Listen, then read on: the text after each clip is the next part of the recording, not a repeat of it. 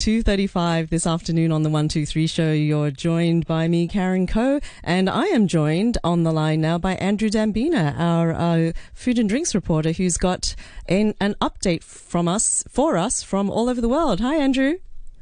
Hey, Karen. How are you? Very good. How's things going? Okay, thanks. Yeah, I mean, there is stuff slowly happening, beginning to resume tentatively, because nobody knows when numbers will swell or dwindle. But around the world, much like Hong Kong, things are trying to really make a go of resuming normality for those moments that they can, and that's good. That's good news. So, well, the good thing is people have to keep eating and drinking, right? Yeah, that's a fact. But hopefully, I mean, there was I've got friends who are in the UK who sent me some sad photos of a repeat of what we experienced here, and we saw during a Mexican wave around the world several months ago, where shelves were left bare from people panic buying in the UK. I've seen those pictures too. The toilet paper run Mark II, right? Yeah, it's happening with some other flour and grains as well in the UK, and pasta already. So Wow. because the lockdown has been announced there for a month. But on a more positive side, last Friday, Hong Kong time, the world's best 50 bars list came out. That was announced in London by the same organisation that breaks down top 50s and top 100s for restaurants and bars as a global gauge that people vote on from different cities and places around the world. They also do a couple of, I don't know if you're familiar with this list, but they do a couple of regional ones. There's an Asian best 50 bars as well, and also Latin America. They haven't actually dipped their toe into the European market, which is interesting because, you know, that's home to Michelin and other guides that have been around for decades. So, but this world's best 50 bars list has been owned by different organisations over the last decade or so. So it's one that people look towards, and every bar in this particular bar list, which comes out staggered from the restaurant list, it wants to be in there. And if they get in, you know, it's the kind of vote of confidence that will have them putting an authentic certificate on the wall, etc. So how do you think Hong Kong did in the list? Well, do you think we did well? Yeah, I know that Hong Kong actually has some really, really good bars that have cropped up, say, in the last 5 or 6 years. Yeah. I won't name them. Well, maybe you can name them. but I will be naming a few. Yeah, name them. So, okay, so how many are on the list? Top 50? Well, so it's really, you get the top 50, which is what they shout about, but then you get the numbers 51 to 100, which let's face it, when you're doing the world's best list rather than one of those regional ones for Asia, or there's also that one I mentioned for Latin America, it's pretty good to place even in the yeah, it's great to even place in the top 100, isn't it? So let me guess, there are 6. Is that too many? Okay, is that out of the top 100? Yeah. Okay, it's 4, which is still pretty good for a small little 7.5 million-ish place like Hong Kong, isn't it? Absolutely. So yeah, I mean, you know, like the size of a city in many other places. So I mean, the one which did best for Hong Kong is the Old Man, which is in Soho. Many of the best bars. That was the one I was going to name. Oh yeah. Well, I mean, it's been getting accolades for years. Have you tried it, Karen? Yes, I've been there a few times. It's fantastic. What do you think? Very creative cocktails. I mean, you need someone to interpret. You know what it's going to taste like, so that you know kind of what you're getting. But really, very different.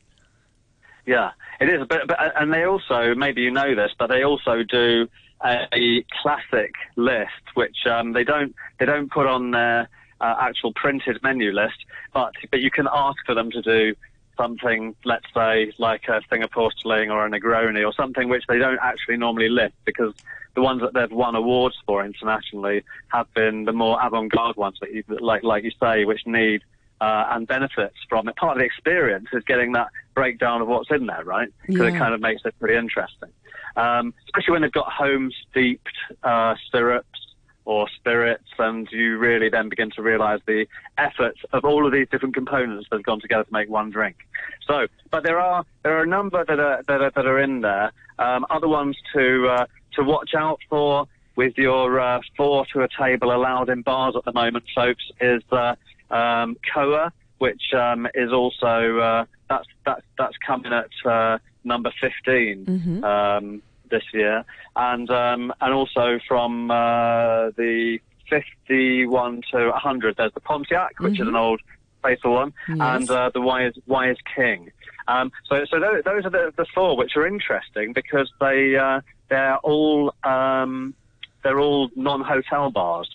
So that's whereas the number one spot in the whole wide world, according to this list anyway, is the Connaught Bar in London, which is quite conventional compared to the ones that we've been talking about in Hong Kong. Do you like a cocktail yourself? I do. I really like cocktails. Yes, I'm partial to going to a bar and having a cocktail. Definitely.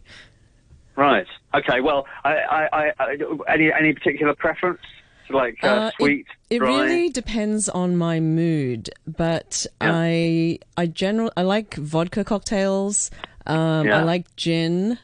Sometimes if it's after dinner, I'd like to do something sweet. So and instead generally of a dessert wine. Yeah, not too fruity though. I'm not into like the lemony cocktails. Right. Okay, fair enough. I would naturally gravitate to something a bit kind of drier, but at this time of the year, now that the temperature has dipped marginally at the end of the day, it's interesting. There are a few places that have been quite adventurous with Islay malts in their mix, which is gives it a smokiness that the Islay malts are known for, but normally to purists who drink whiskey, that's sacrilege because you shouldn't be mixing it with anything other than possibly a splash of water out of a pipette or or an ice cube if you must. But it's interesting. So that's been good that a big award ceremony went on. There were it was televised or streamed. And it was on at 9:30 p.m. last Friday. I caught a bit of it Hong Kong time, which was a lot earlier on in the day than people would normally be drinking in the UK. And they had the maximum amount of people that were allowed to be in the room at the same time. But it's nice to cause a little bit of a stir in the food and drinks world, Yeah.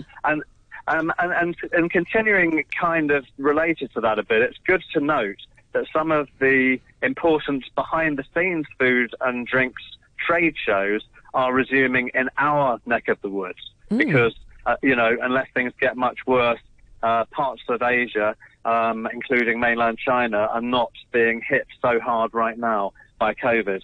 So in normal times, this would be when food and drinks retailers, restaurants, hotels, clubs, and anywhere else that would sell, edibles or drinkables would get to see what the world is offering in terms of new products or existing ones that they might be able to carry. Yeah. And this would, but there are some differences. Normally this would mean manufacturers and direct producers would be traveling, to put a face to their wares, if you like.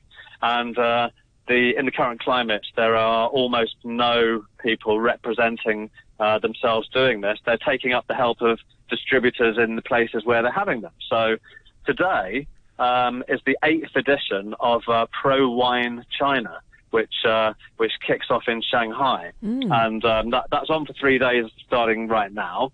And it's something that happens every 2 years. So it's the 8th edition, 16 years of it. And it's actually, Pro Wine is a German founded, mostly drinks show. So you get people from wineries around the world and spirits makers normally. But it's just good that they are still going ahead with it in China because Vinexpo, which is probably the world's biggest drinks trade show, did have to cancel some in the region, including China. Right. So is Pro Wine, yeah, is it an in-person event or is it a virtual event?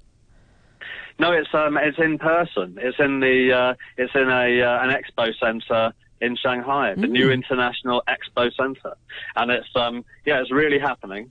But they are just enlisting the help of their mainland China distributor. I say they, I mean people who are producing drinks outside of China, because there is actually, quite an industry in wine and other spirits that can put their faces in the room in Shanghai and China. So that's good.